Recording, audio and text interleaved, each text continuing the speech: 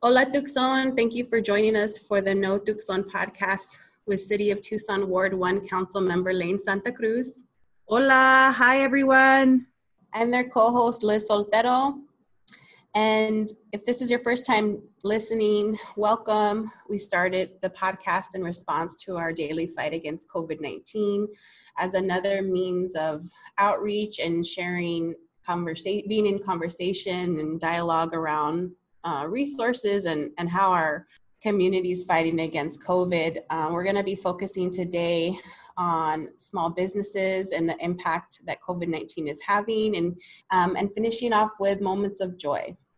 Today we'll be talking to Benjamin Galaz, also known as Benny, the owner of BK's and El Berraco here in the city of Tucson. Benny comes to Tucson from Sonora. He went to Sunnyside High School, and in his late teens, started Baracarreta and started selling Sonoran hot dogs, one of the first locations here in the city of Tucson. And I've appreciated the relationship that I've been able to cultivate with him over the last couple of years. And I'm always so in awe of his intelligence, his leadership, the way that he builds a lot of capacity and leadership in his own employees, because he believes in the health and the morale of his workers. So I'm thankful that he is taking the time to speak to us today. Pues buenos días. Thank you so much, Benny, for joining us today. It was important for us to highlight some of the stories of our business owners, especially in Ward 1. And I'm wondering if you can share with us a little bit about the impact that the closure has had on your business. Okay, thanks for the invitation. So I own BK Tacos and I own El Berraco. So after this pandemic, after receiving the order to close down to the public, we took the decision to close down El Berraco seafood restaurant. We only are working with both BKs, the one on South 12th Avenue and the one on First Avenue. So we send home 120 of our employees.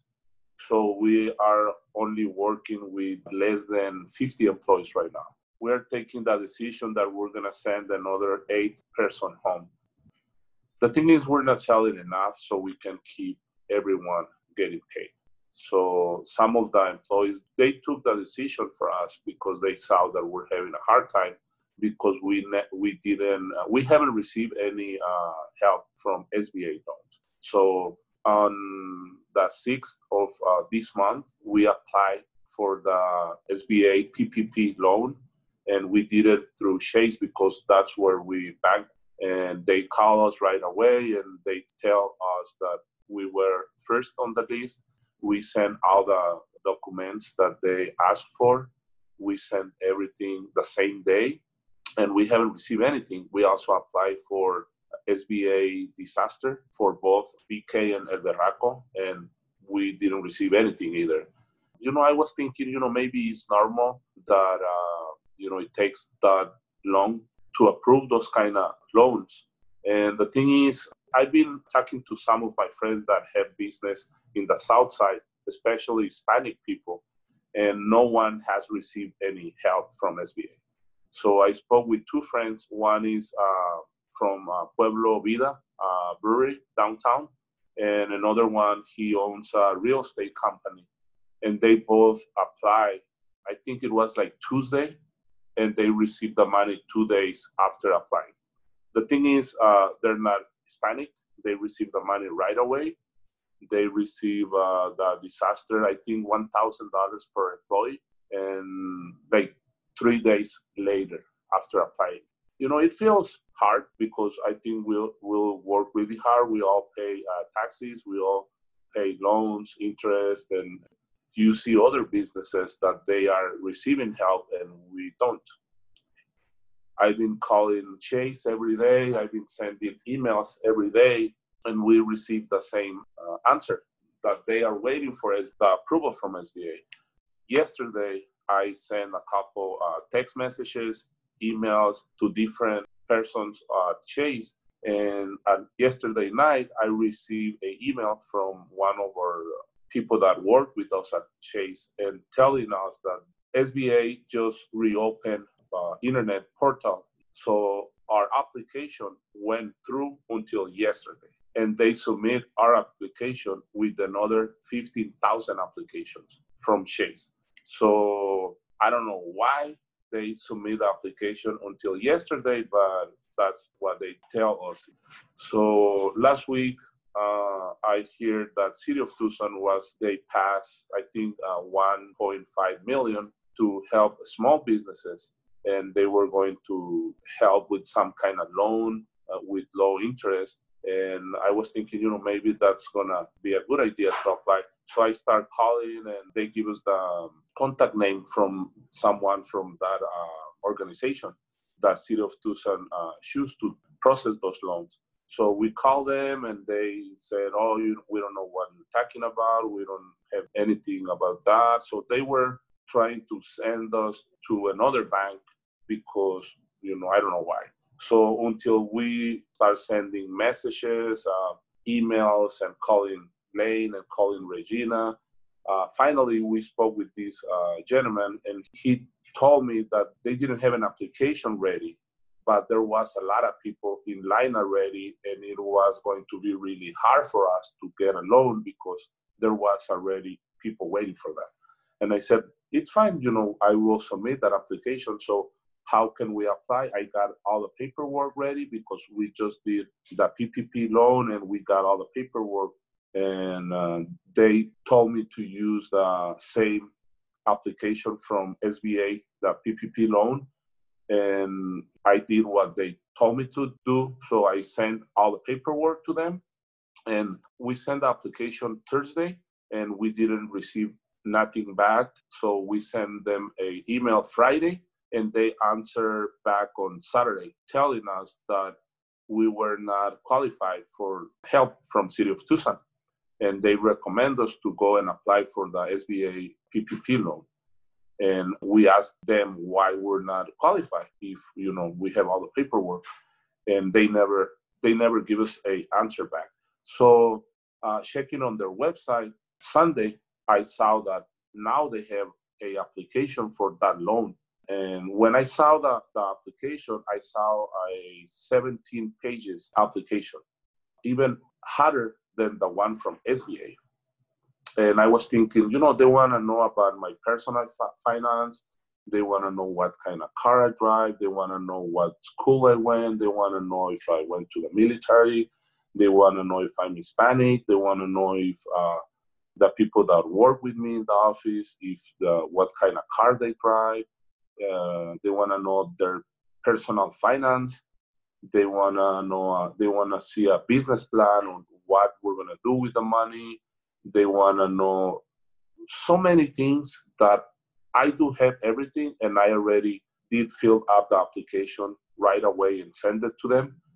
But I'm 100% sure none of the small business on the south side, I don't think they will be able to fill a application like that. I think that's like too much, and it's really hard to get a SBA loan. But the thing is, I already have a CPA working full-time for us. We already have 2 bookkeepers. So we have an office because we have 150 employees, so we can afford that. But if you are a business with 10 employees, it's really hard to have a CPA because that costs a lot of money. And I think, I spoke with another friend like Bruno Barra. He owns El Mezquita Event Center. And he saw the application, and he said, there's no way I can, fill that application, especially if there's only that amount of money and there's a line waiting. I think it was designed, that application, for us not qualified. I see. That's how I feel.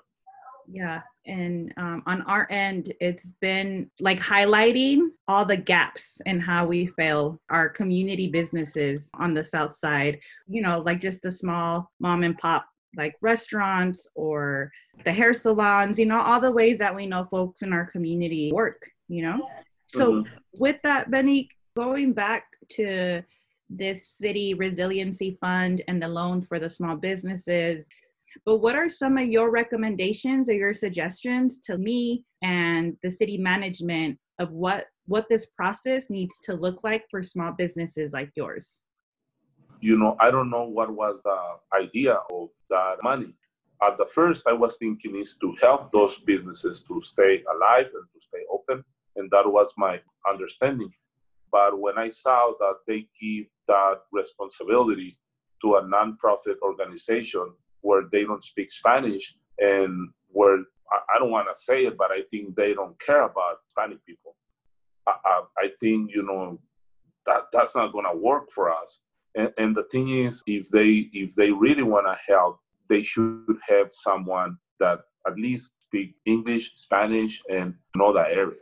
And I don't know why they give the money to a nonprofit organization.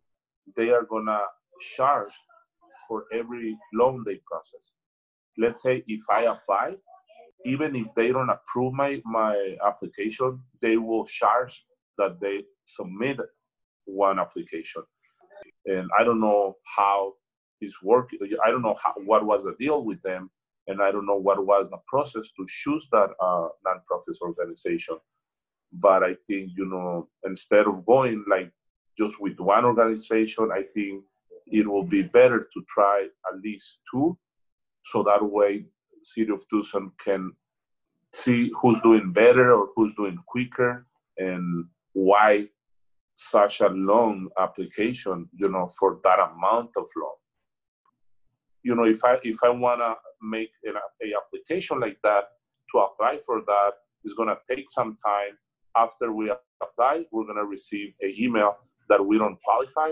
So it's kind of like, I think they need more help and they need someone that speaks Spanish. And that's so important that you're pointing out, because there are these gaps in like access to these loans or these, opportunities like that. Those are the things that we need to keep in mind as we move forward about how we're going to really help our small businesses come out of this pandemic. Mm-hmm. Just a quick question too. I know, right, we're in the midst of it.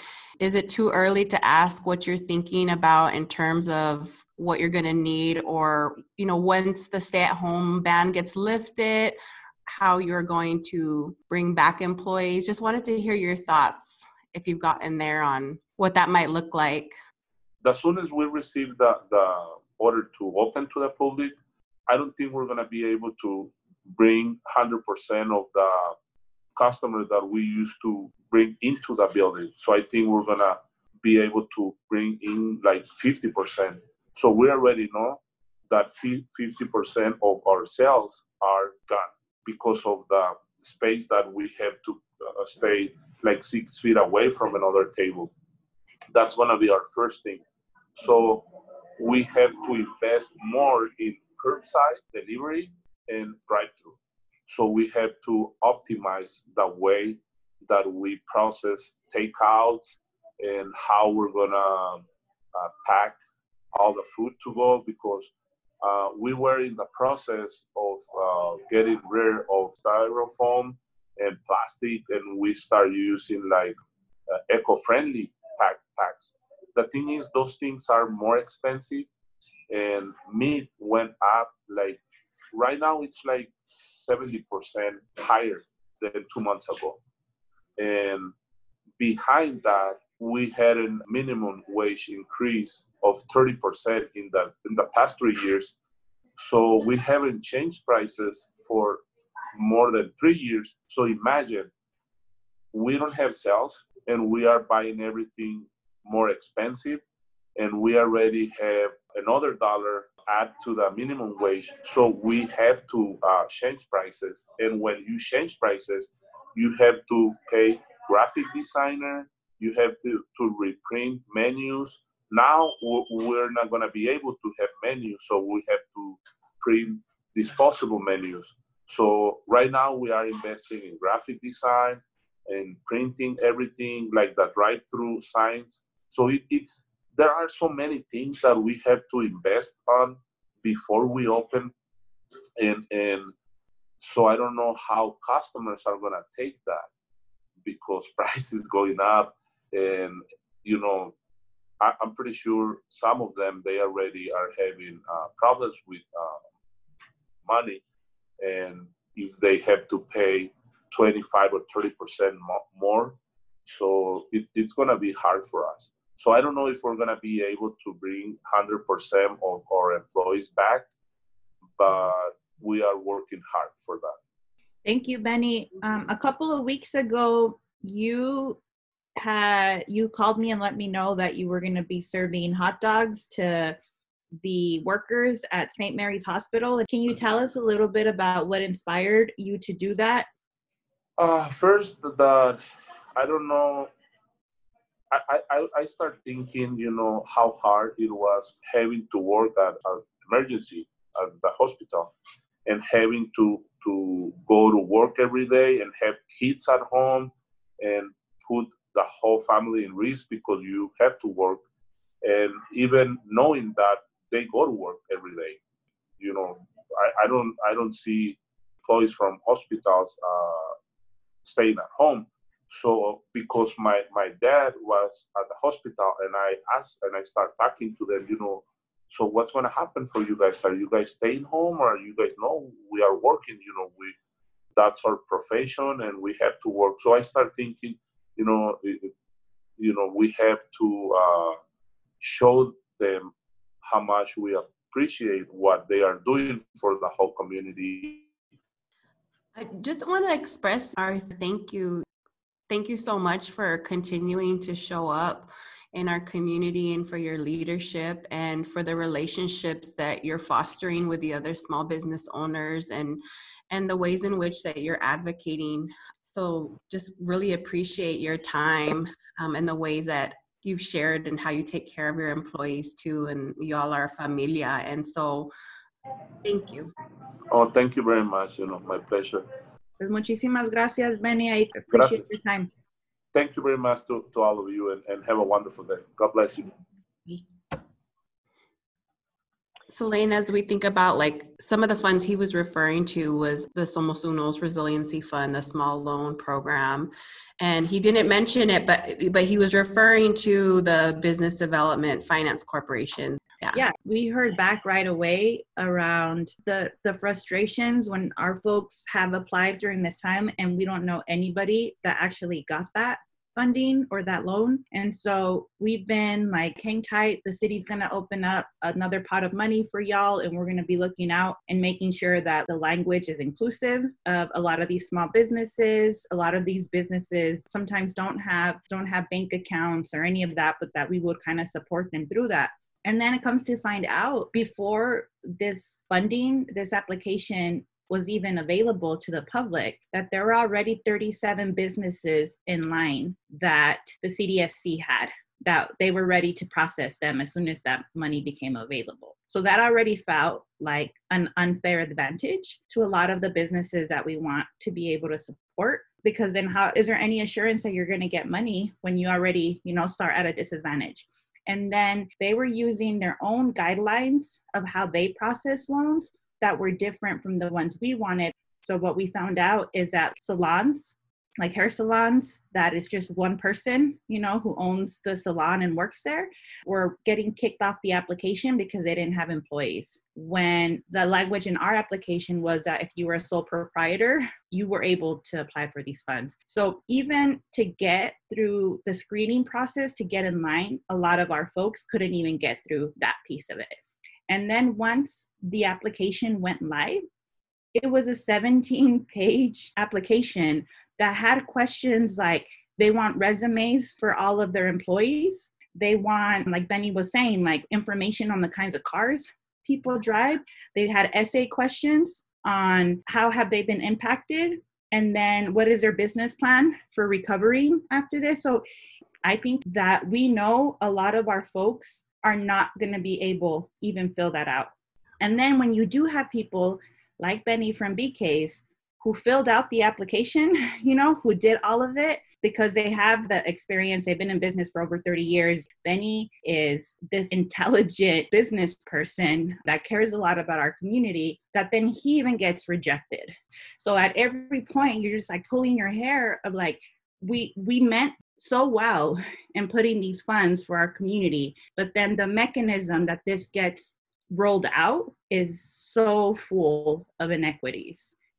The worst part too is how white supremacy is so entrenched in how we operate in the city that it's not even visible. They can't see why we're frustrated about every single step. What are you thinking going forward? Like as we tackle the bureaucracy, the system, trying to make sure that we are holding the city accountable, that we are being more inclusive. What are some of your thoughts long-term about this? So before, I came into this position, I had been pushing for the city to have an office of equity and accountability because there's so many instances where this happens, in just the bureaucracy of the city, and then also how we put contracts together and how we provide services to the community. So that had been a conversation that we know the city manager was thinking about hiring a person to kind of do that work. But I think the injustices, the inequities are everywhere in the infrastructure of how the city operates. I feel like you need an office. You need a team of people who are doing and engaging in this work every single day. I will just echo beyond the office that it's a shift for our city and how we do business, that we are all looking through that lens and that it get layered throughout our HR practices in all the ways that we're doing business and serving and being here for our community. I feel like that we also are going to need the support of the community to demand an equity audit, especially of how we use the CARES Fund monies to make sure that we're not exacerbating all the inequities that already exist, but that we're using this as an opportunity to do better for our communities here, especially on the South Side and the West Side. So we're finishing off with our moments of joy, and super excited because April 30th is Councilmember Santa Cruz's birthday. Taurus. I'm a Taurus, but the reason why I always love my birthday or the date is because it's also El Día del Niño. And I feel like that's always just made me connect and celebrate the children in our lives. So I'm always excited for the 30th of April. So happy Born Day. It's just such a joy to get to be in relationship with you in the community and in this work. And for all that you do, we thank you and we see you too. And even though we're all social distancing and going through this, there's so much love being sent your way. So gracias. Thank you, Liz. Thank you for joining us today. If you don't know, now you know. Adios. See you next week. Bye.